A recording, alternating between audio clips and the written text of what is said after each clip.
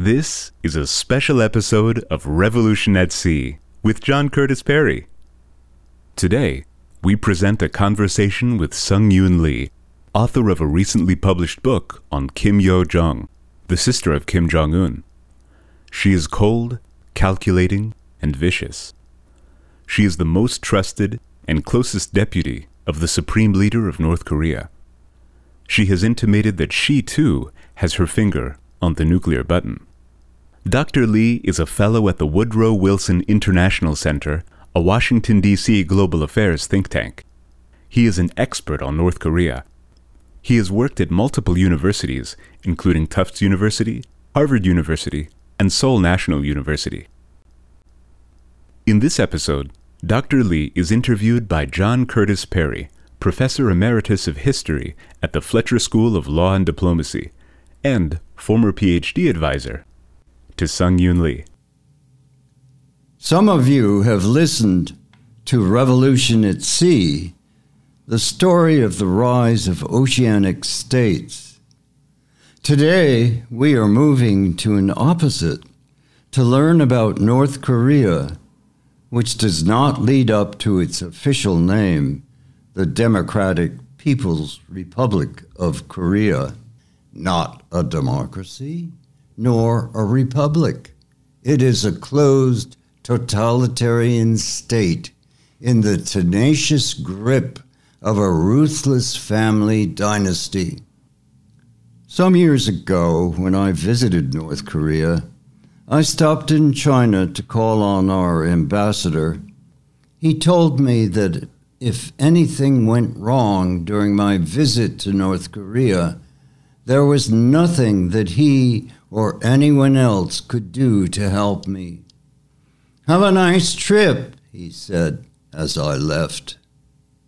Now I have the splendid opportunity to introduce a leading American authority on North Korea who will tell us about his new book.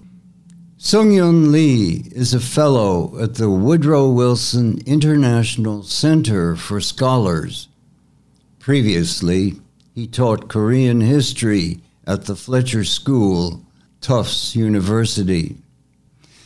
He has written on the politics of the Korean Peninsula for numerous publications, including the New York Times, Wall Street Journal, and the Washington Post.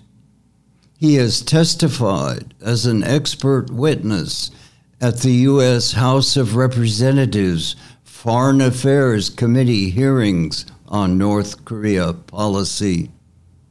He has advised senior leaders, including the President of the United States. Dr. Lee is the author of The Sister, The Extraordinary Story of Kim Yo-jong, North Korea's Most Powerful Woman. It was published by Pan Macmillan in the United Kingdom in June and by Public Affairs in the United States and Canada in September under the subtitle North Korea's Kim Yo-jong, the Most Dangerous Woman in the World. I will cite a sampling of the reviews his book is receiving. From Sir John Scarlett, former chief of the Secret Intelligence Service of Great Britain, MI6. In explaining the rise to power of Kim Yo-jong, Lee displays his deep knowledge and understanding of North Korea's extreme, ruthless, and self-obsessed dynastic autocracy. Not a reassuring story. From Stephen E. Began, former United States Special Representative for North Korea and Deputy Secretary of State. An extraordinary, well-researched, invaluable resource for understanding one of the most intriguing and least known figures in today's North Korea. From Max Boot, Washington Post columnist and senior fellow, Council on Foreign Relations. With great literary flair, Lee delivers an incisive portrayal of North Korea's princess. The Sister is essential reading. The book will be translated into many languages, including German, Finnish, Hungarian, and Czech. And Dr. Lee's German publisher, Hoffmann und Kampe, is billing it as one of the best 5 books of 2023 and a contender for several Best Nonfiction awards. Now, it is my privilege to ask Professor Lee some questions. Yoon, who is Kim Yo-jong? What is she? Why should the world care about her? Well, thank you very much for the very kind introduction and for this rare opportunity. Kim Yo-jong is the 7th and the youngest child of the former North Korean dictator Kim Jong-il.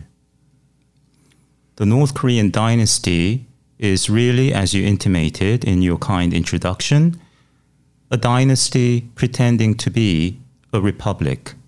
North Korea is unique in so many ways that I often, tongue-in-cheek, say that North Korea is uniquely unique. My British Church of England elementary school grammar teacher would wince upon hearing this, but North Korea is really unique. North Korea operates like no other state in the post-1945 period. North Korea resorts to state-sponsored production and proliferation of illicit drugs like a giant criminal syndicate. North Korea systematically counterfeits US $100 bills and $50 bills, and this is quite unique for a nation-state. It's weird criminal behavior. And the United Nations, in a monumental report in 2014, the Commission of Inquiry report on human rights in North Korea alleged that the nature, the scale, and the gravity of North Korea's manifold crimes against humanity reveal a state, quote, that has no parallel in the contemporary world, end quote. Thus far, I failed to answer your question. Who is Kim Yo-jong? Why does she matter? She matters because she is, in my judgment, the world's first and only nuclear despotess. What I'm trying to describe is, among the 9 nuclear weapon states, I would argue that Kim Jong-un, the North Korean dictator, is the least restrained by checks and balances, that on his whim alone, the North Korean dictator is prone or is able to preemptively strike a peaceful neighbor with nuclear weapons. And since April 2022, Kim Yo-jong, on numerous occasions in written statements, has made that explicit threat against North Korea's peaceful neighbor, South Korea. Kim Yo-jong has said that, quote, by the authority invested in me by Comrade Supreme Leader, her brother, and by the party and by the state, that she is in charge of her nation's policy toward South Korea and the United States, that she has her finger on the proverbial nuclear button. This is unprecedented in history, and this has implications. The fact that we have a relatively young woman who has indeed her finger on the nuclear button has implications that favor mostly the North Korean state. Why? Because the latent tendency among many men and some women too, I would suggest, to patronize young women, to underestimate them, to think that they are, by virtue of their youth and gender, more malleable than men, works in North Korea's interest, because although we've seen since 2019 North Korea going on a missile barrage with more than 100 missiles fired in 2022 alone, there will come a time when North Korea systematically de-escalates and resorts to a post-provocation peace ploy, a pleasant outreach, dramatically changing the tune from molto agitato to placido. And she will be the face of her nation's diplomatic outreach, and she will once again convince the world that the nation means it this time. They're serious about denuclearization, rapprochement, reunification, peaceful coexistence, and all those good things. And therefore, she will play a major role not only as the enforcer of North Korea's coercive policy today, but in the future also as the lead diplomat in North Korea's fake charm offensive. And her adversaries will be prone, I fear, once again, to patronize her, to underestimate her, and to want to believe that she means peace, when I think history points to the contrary, the opposite. They don't mean real peace. They mean to arm themselves so that they are better positioned to bully South Korea, a Korean state that is pleasant, that is rich, that is prosperous, and a magnet for the people of North Korea, with a view toward one day dominating the South, if not altogether, taking over South Korean territory and its people. She is real, she is dangerous. Tell us more about the myth of the so-called Mount Baekdu bloodline. Why is it important for policymakers to understand the nature of North Korea's ruling family and the internal dynamics in the Korean peninsula? Tell us more about their history. Well, as many people know, Mount Baekdu is a real mountain, a majestic mountain that straddles the border between North Korea and China. And in Korean mythology, Mount Baekdu is where the progenitor, the mythical figure, the progenitor of the Korean people was born atop Mount Baekdu.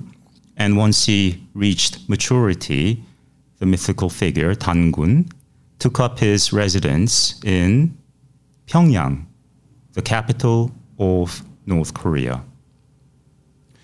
Kim Il-sung has created this mythical narrative, some bold state lies as they are, that by operating out of a military camp as a small-time anti-Japanese resistance fighter in the 1930s, that Kim Il-sung in time grew his influence to liberate Korea almost single-handedly in 1945 by defeating the Japanese Empire, that he alone is the savior of the Korean people. There is no mention in North Korean historiography of the essential role of the United States in bringing Japan to its knees. There is just a very thin mention of the Soviet role in defeating Japan. Basically, it was Kim Il-sung alone that brought liberation and enlightenment to the people of North Korea. Now, with the second generational leader, Kim Il-sung's son, Kim Jong-il, this myth becomes more difficult to support. So what did they do? What did North Korea do? North Korea created this falsehood that Kim Jong-il was born atop this mythical mountain, sacred mountain, Mount Baekdu, in February 1942, and his majestic, auspicious birth was heralded by a double rainbow, a hitherto unseen sparrows, and so on, and the future great leader was born, when in fact, Kim Jong-il was born the previous year in 1941 in a Soviet army barrack in the Russian Far East. Why? Because his father and mother served in the Soviet Far Eastern army. With the third generational leader, Kim Jong-un, this myth maintenance becomes even more challenging. Kim Jong-un is simply a princeling. He's had a very pampered, spoiled, luxurious life, as has his sister, Kim Yo-jong. For example, when the people of North Korea were dying, bodies piling up, corpses, all across the nation in the mid to late 1990s, because of the Great Famine, which may have killed 10% of the North Korean population, Kim Jong-un and Kim Yo-jong and their older brother, Kim Jong-chol, were living the good life, living in Switzerland, traveling by themselves with custodians, at times with their mother, skiing in the Alps, Disneyland, visits to Japan. They've led only the most luxurious, extravagant, and idolized life. They are very spoiled. So, for North Korea, the maintenance of this big lie that heroic blood runs across generations of Kims, and that this sacred chapter, glorious chapter in Korean history started with their grandfather in 1945 and continues to this day under the great leadership of Kim Jong-un. All these fake assertions need to be maintained. They cannot be challenged. The cult of personality, the level of censorship, the level of the invasion of the private realm by the totalitarian state are all unprecedented in world history. What's also unprecedented, and I think forever will remain unique to North Korea, is that North Korea is the world's first nation state, despite enjoying the tremendous advantages of industrialization, urbanization, and close to 100 literacy among its adult population, suffered a famine. Again, North Korea is the world's first country, an industrialized, urbanized, literate country to undergo a famine, and probably forever, always, will remain the only country that enjoyed those tremendous economic advantages and experienced a famine. Well, the Mount Paektu bloodline is, to North Korea, a necessary front, a false narrative that must be sustained. Now, national myths may unfold in a slightly illogical fashion, a non-linear narrative. They may sound like fables and not believable. But to the people of North Korea, this creation myth is sacred. It cannot be challenged. And I learned from a sage in graduate school that national myths are not to be dismissed easily. They may be non-linear in the plot, but they say so much about the autonomy, the psychic energy of that people, and how those people feel and believe about their special place, role, and mission for the future. So to the North Korean regime, the so-called Mount Paektu narrative, mythology is essential. You warn that Kim Yo-jong in time will sing a different song. Her demeanor dramatically changes, as you pointed out, standing in the forefront of her nation's charm offensive, engaging the United States and its allies. Can you give us a sampling of that behavior? And how should policymakers respond to her seemingly agreeable outreach? Well, you'll recall, of course, that Kim Yo-jong caused quite a sensation by visiting South Korea as the de facto lead delegate of the North Korean delegation to the opening ceremony of the Winter Olympics that South Korea hosted in February 2018. This is the first visit by a personage of the Mount Baekdu bloodline. So chimed many South Korean newspapers, the public. There was mass frenzy, fascination with this figure now stepping on South Korean soil. What did it mean?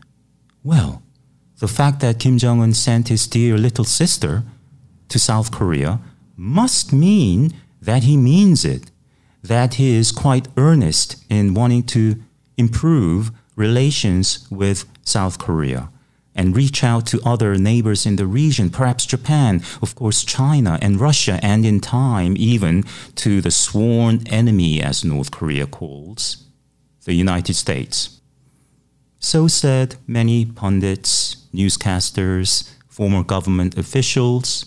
It was simply exciting to try to catch a view of this royal personage, the princess from Pyongyang, even if it were on the TV screen. From the moment her plane touched down at Incheon International Airport, the major international airport in South Korea, there was 24-hour full coverage of the North Korean delegation. All eyes were fixated on this young, mysterious woman. Look how pretty she is, commentators said on TV news networks. Look how she doesn't wear heavy makeup, but perhaps it's the heaviest eyeshadow that we've ever seen. What does that mean? It must mean that she takes this sacred mission of peace seriously. Look how modest, humble she is in her demeanor, at times deferring to the 90-year-old Kim Young-nam, who has been in government service for half a century. Everyone saw in her, it seemed, not quite literally, but it seemed as if all eyes were on Kim Yo-jong, and those eyes were charmed by her modest makeup, no jewelry apparently visible, and her occasional Mona Lisa smirk smiles. She smiled a bit. She shook hands. She never said a word to the press, to the public. She showed up to meetings, drank some wine, ate some food. That was it. And that evening of February 9th, 2018, at the opening ceremony of the Pyeongchang Olympics, curiously, she and her North Korean delegation were seated right behind and above the U.S. delegation, which was led by Vice President Mike Pence. Seated behind Mr. and Mrs. Pence, Kim Yo-jong exuded confidence. She knew that she was the star in the VIP royal box. She had her chin slightly up, her omnipresent smirk smile quite visible, and she did not utter a word, did not shake hands with Vice President Mike Pence. In fact, the Pences looked at times a little displeased, grumpy even, refusing to clap even once when North Korean athletes and South Korean athletes together made their celebrated entrance. Now, the North Koreans didn't applaud, did not clap when the US athletes made their entry either, so there was perhaps a little unforced error on her part. Can you imagine if Kim Yo-jong spontaneously applauded, clapped as American athletes were making their entrance, and then in midair, as if she caught herself in an act of taboo, stopped applauding and adjusted her demeanor, belatedly realizing that she should comport herself with dignity and not show any affection for the Americans. The entire world would have wooed that, oh my God, she has a heart of gold. She means well. So there was an opportunity lost, perhaps, for this princess from Pyongyang. But her mere presence in South Korea created all these unreasonable, unrealistic expectations and illusions of a genuine, peaceful outreach by the North Korean dynasty. She deceives. She shows up, she smiles, And we all want to believe her, it seems. A few years later, she changed her tone to one that's quite unpleasant, oftentimes foul-mouthed. Very sarcastically, she has denounced the South Korean president, both the current South Korean president and his predecessor. She has made fun of President Trump. She has used unkind words to refer to President Biden. And the effect is one of amusement, whereas if it had been her brother or a grumpy-looking North Korean male official who had uttered these vulgar words, I think the reaction would have been more one of indignation, whereas she gets a pass just by virtue of her gender, her youth, and her royal identity. How do you judge the past 30-year record of U.S. policy toward denuclearizing North Korea, or those by its allies, including South Korea? Why has the anti-nuclear policy failed? What should we do about North Korea? I find it odd that the official phrase that has been used by North Korea, South Korea, the United States, and everyone else, including UN member states, to refer to this campaign to try to denuclearize North Korea over the past 30 years has been not the denuclearization of North Korea, but denuclearization of the Korean peninsula, as if there are nukes in the South. Once upon a time, there were. From 1958, the United States deployed hundreds of tactical U.S. nuclear weapons in South Korea, but withdrew all of them by consent between Washington and Seoul in 1991. So when you say, Professor Perry, it's been an unrelenting failure, well, yes, sure. But there have been actually 2 successful campaigns of denuclearizing the Korean peninsula. The first was in the 70s when the United States caught wind of South Korea's secret nuclear weapons program and put enormous pressure on South Korea to dismantle it, to completely tear it down, even threatening to withdraw all U.S. troops from South Korea. So it was done. The second case of success in denuclearizing the Korean peninsula, as I mentioned, was in 1991.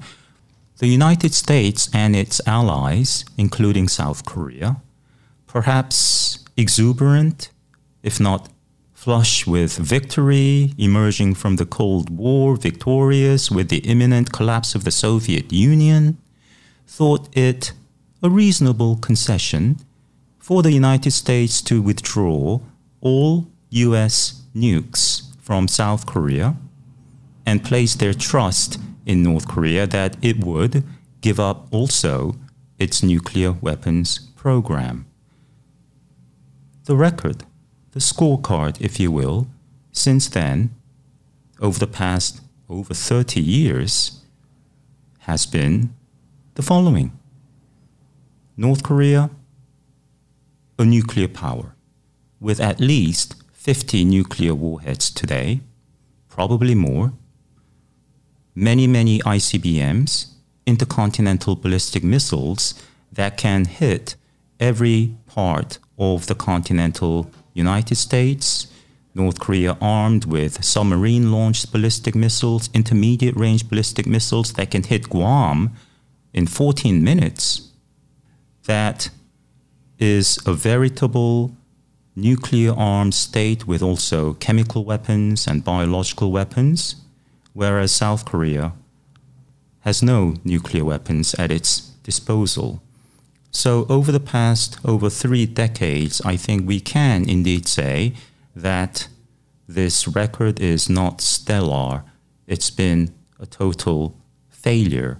Not only has North Korea come ahead with dozens of nuclear warheads, North Korea has also wrested away from its overwhelmingly richer, bigger adversaries, literally tens of billions of dollars worth of cash, food, fuel, and other blandishments. That's a victory for the DPRK and something to the contrary for Team USA. Yun, how do we explain this long, dismal record?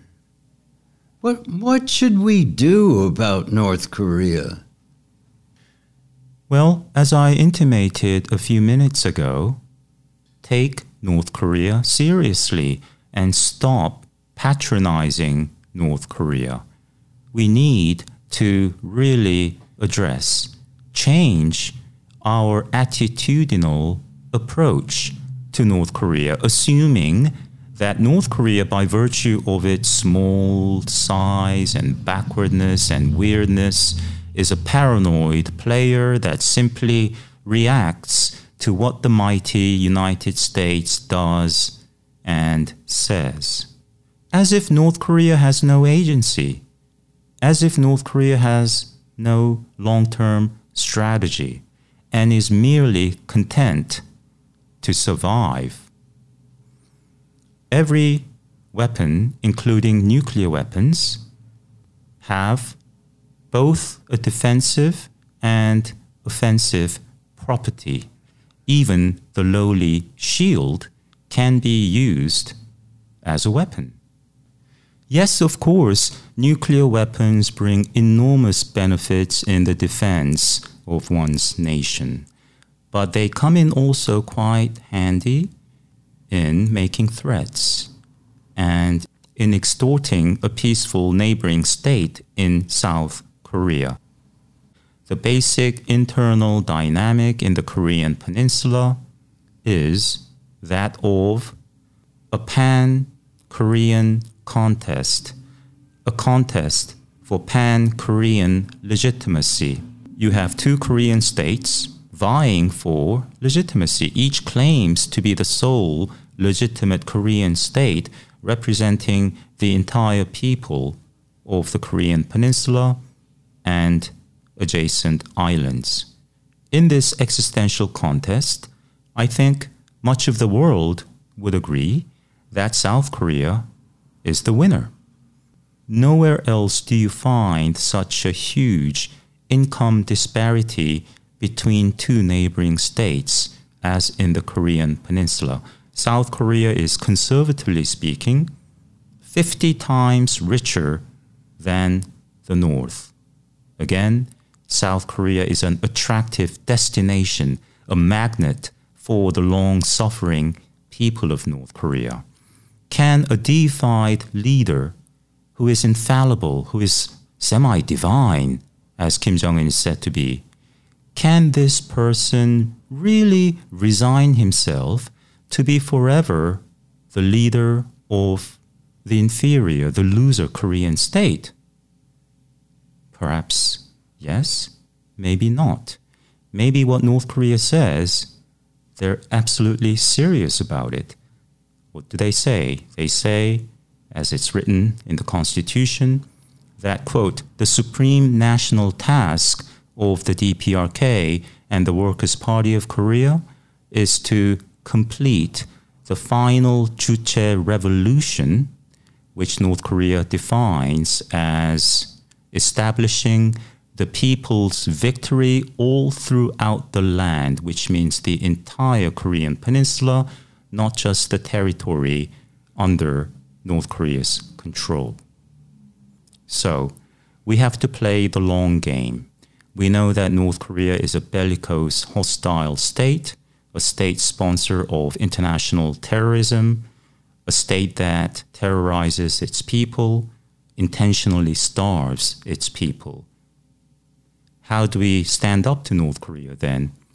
Well, don't be shy in raising human rights issues, in trying to send information into North Korea, in offering aid, demanding that North Korea allows NGO workers and other humanitarian aid workers to come into North Korea and distribute unmolested food aid and vaccine aid and medical aid.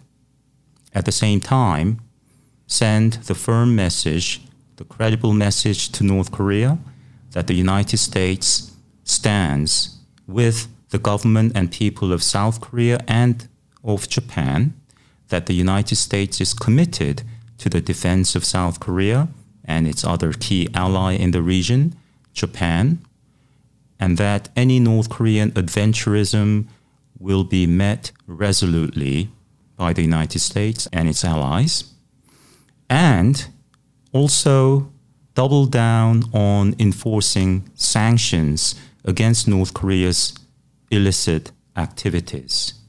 There is the widespread misperception that sanctions either never work or that they are something that one can turn on and off as if it were a light switch. Sanctions enforcement, like domestic law enforcement, is hard work. You have to allocate the manpower, the hours, the resources to investigate, to build up your case, and to punish criminals, illicit behavior by North Korea. And sanctions have to be maintained over several years. Many people have said over the years that North Korea is the most heavily sanctioned nation on earth. Even a former US president said so. It's simply not true. There was not even a single US sanctions legislation until February 2016, and not a single UN sanctions resolution until 2006, some 10 years after the start of the famine in 1995. So today, US sanctions vis-à-vis North Korea remain much weaker in kind, in numbers, than US sanctions against Russia, Iran, Syria, and several other countries. So sanctions enforcement on North Korea must be sustained, and the United States and other democracies of the world must be given a reason, an incentive to do their part to try to slow down North Korea's nuclear development and other illicit activities by sanctions enforcement against the regime. All this takes time, and at the end of the day, in terms of compelling North Korea to give up its nuclear weapons, our efforts may fail. But at the very least, in doing our part according to US laws and international law, trying to slow down North Korea's rapid nuclear development is a worthy cause. Do you think Kim Yo-jong will be an effective negotiator in North Korea's efforts to gain sanctions relief? Oh yes, very much so. She's after all so charming. She can smile, and she can put on a scowl, and she can melt hearts and strike fear in her admirers. Seriously speaking, there have been reports as of May 2021 that Kim Yo-jong has been ordering the public execution of officials who get on her nerves. What is their alleged crime? They look at her funny. Poor posture. Too ambitious. They look at her another second too long. So the power to arbitrarily execute people is to play God, is the ultimate sign of uncontested power. Can this woman be serious when she puts on her charm and with a beaming smile re-engages the world? I don't have a foolproof answer to that question, but having observed generations of Kims, for example, when Kim Il-sung, in the wake of a dramatic change in the international environment with National Security Advisor Henry Kissinger's visit to Beijing in July 1971, that paved the way for President Nixon's visit to China, the first ever by a sitting US president the next February, what did Kim Il-sung do?